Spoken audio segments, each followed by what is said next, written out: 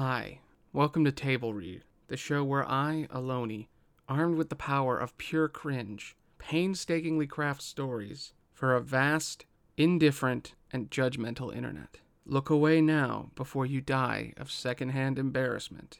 This week, I read my own Pirates of the Caribbean movie. You have been warned.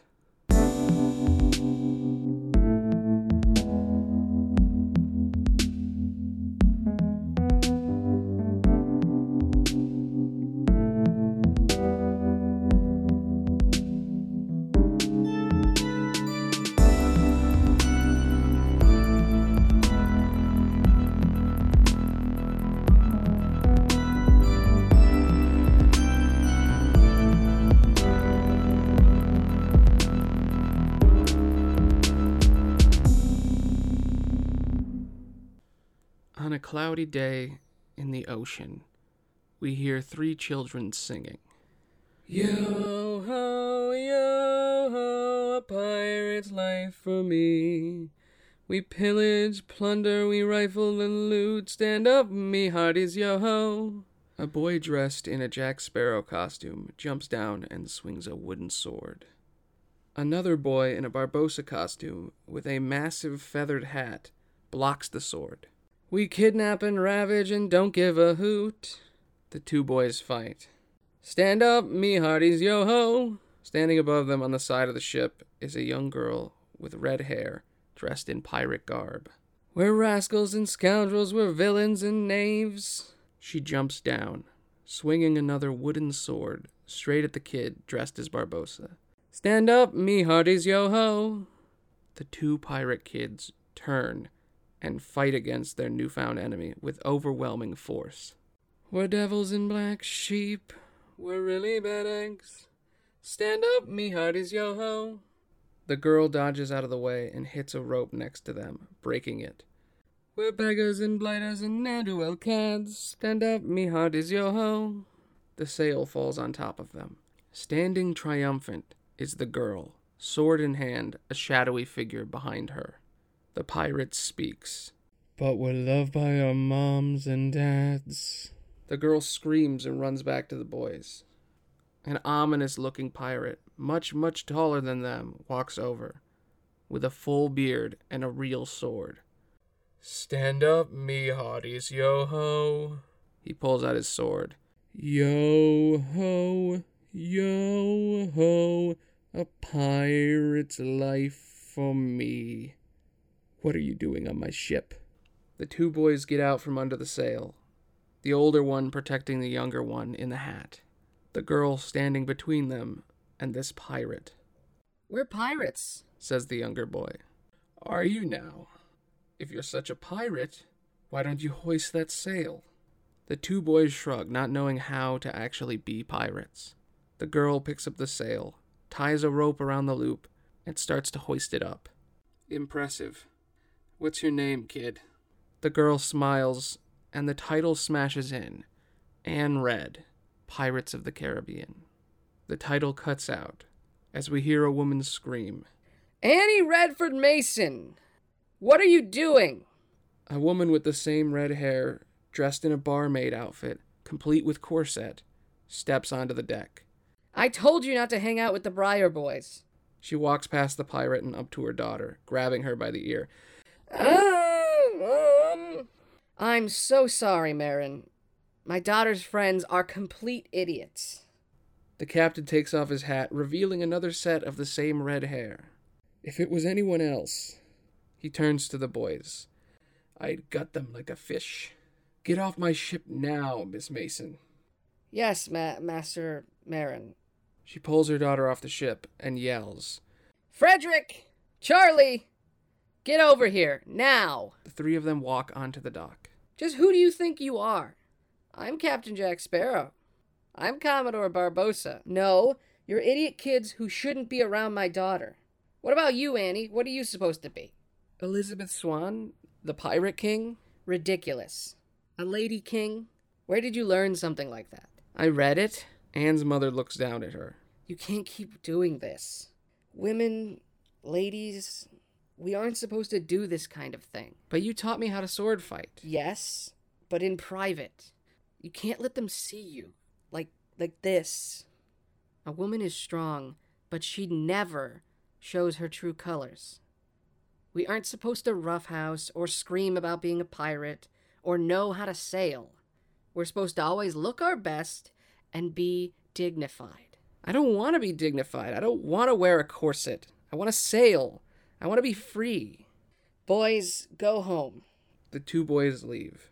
Let me show you something. The mother and daughter walk into a busy restaurant, down a hall, and into a room in the back. I've got something for you, but you have to promise to not do this anymore. The two of them walk down the stairs into a basement, storing a bunch of foodstuffs. I'm not going to be able to stop you. There's no stopping you. Hidden behind a wall of food is a small makeshift room, with a training dummy and some sails and rope. Wow. And this room's for you, but promise me. What? Promise me that you won't act like this outside this room. But promise me that's the deal, or I'm taking it all away. Fine. Deal. Anne's mom leaves the room, and she begins to hit a target dummy over and over, screaming, "What do you do with a drunken sailor? What do you do with a drunken sailor? What do you do with a drunken sailor early in the morning?" As she hits the dummy, we see her life as we hear the song pick up, causing mischief, hanging out with the Breyer brothers, acting dignified in public, but mischievous at night. A double life of chaos and order. Until we hear a young man speak. My brother and I are leaving. Why? Where are you guys going? Our dad's making us join the Navy. That's great. I'm happy for you guys. Charles isn't exactly the sailing type. You can whip him into shape. Maybe. Well, you know where I need to be. I know. I'll miss you. I've never had a friend like you. I know. I'm pretty great. Goodbye, Red. Bye, Ricky. The music cuts out, and Anne is sitting in the restaurant staring into space. Hey, wench, more shrimp. The man throws food at her as she walks into the back. Dad, we need more shrimp. Dad? A man in a ruffled chef's hat sits drooling on the counter, holding a bottle in his hand. Anne takes some shrimp off the stove, spits on it, and brings it out, placing it on the table and smiling at the man. The man gives off a dirty grin, missing several teeth, dressed in a Royal Navy uniform. Thank you, sweetheart. More rum. Right away. She walks into the back, looking at the clock on the wall. Her mom walks in. Thank God you're here. He's back again. That man is disgusting. Can you take care of it? He wants more rum. Her mother looks at her father. Jim. She kicks him. Jim Mason. What? Where's the rum? It's in my hand. No, for the guards. Oh, back there? Anne looks at Jim. Can I leave now, Dad? Sure, whatever, kid. Have fun. Anne throws off her apron and runs out the back. Her mom turns. Wear a dress coat. It's freezing out there. As Anne walks through the foggy streets, she quickly changes out of her uniform into her real clothes below. Full pirate garb, complete with a large red scarf she drapes over her head. She runs up to the docks, looking at her old cracked pocket watch. She looks out at the sailors who have already docked, and sees Rick and Charles standing, much older now, dressed in Navy uniforms. Rick is a strong man with a small beard, and Charles is a skinny runt with a scar on his left cheek. Red runs up, hugging Rick. Rick, I missed you so much. Me too, Red. How's your dad? The same. Drunk. Yep. She looks over to Charles. Little Chucky. She punches his arm. Ow. Still as soft as ever, loser. She pulls him into a headlock. Hate my life. Still dramatic as ever. The three friends are sitting in a bar together. So, what was the sea like? Fight any krakens? Mermaids? Ghost pirates? No. We waited. A lot. The ocean is big, and sailing is boring. Let's celebrate to never being in the ocean again. Our tour's done, and maybe Dad will let us stay here. That's great. Maybe you can deal with all those other idiots who guard this place. Maybe. How's your life, Red? The same level of terrible. I basically run the restaurant. Same boring life. At least you're still breathing, Chucky.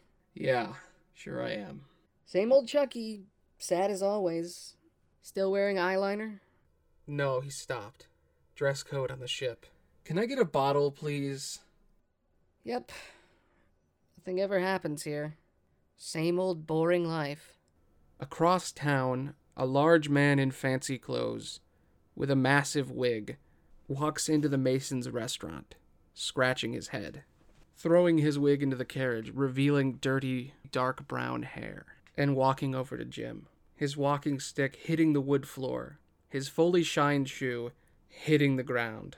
Jim lays drunk in the corner. Red's mother blocks the man. He's not home. He pushes past her and walks into the back. Jimmy! Jimmy! Drunk again. He hits him with a wooden walking stick. Wake up, Jimmy! Oh, shit. Governor. Where's the money, Jim? I paid you yesterday. Taxes gone up. You know that. Where's the money? We don't have any. I spent it all. The governor uses his walking stick to pick up a jug from the floor with X's printed on the side. On this, I assume? Jim nods yes. The governor throws the bottle at Jim, shattering it. You have 2 days, Jim, or my men will have a problem. A big problem. The gross man from before pulls Anne's mother into the room. A very big problem. Jim stands up from the counter. Yes, Governor Breyer. Yes, sir. Kiss my boot, Jim. What? You have disrespected me. The governor nods, and the gross man pulls a sword to Anne's mother's throat. Kiss my boot, Jim. Jim falls to the ground. Is this really necessary, Byron? Absolutely necessary, Jim.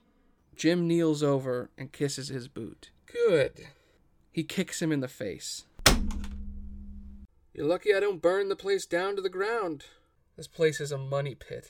The governor walks away, and that's where we'll end it for this week. I'm definitely going to come back to this one. The catalyst has begun. What will our inciting incident be? Will Red become a pirate? Will Rick confront his dad? Will Charles accept himself? Find out next time on Table Read. Well, there it was. I can't believe you listened to this. I like the way this turned out. My throat has been horrible for the last 3 days. I haven't been able to record anything. So everything is on the line, and I have to work twice as hard to get everything done. But I think this was a fun one to write. It's interesting. I know that Table Read and Talking at No One and even 7 Questions are not the most entertaining of podcasts. But I do this so I can get better. And I hope you had a good time. Anyway, thanks for listening. Bye.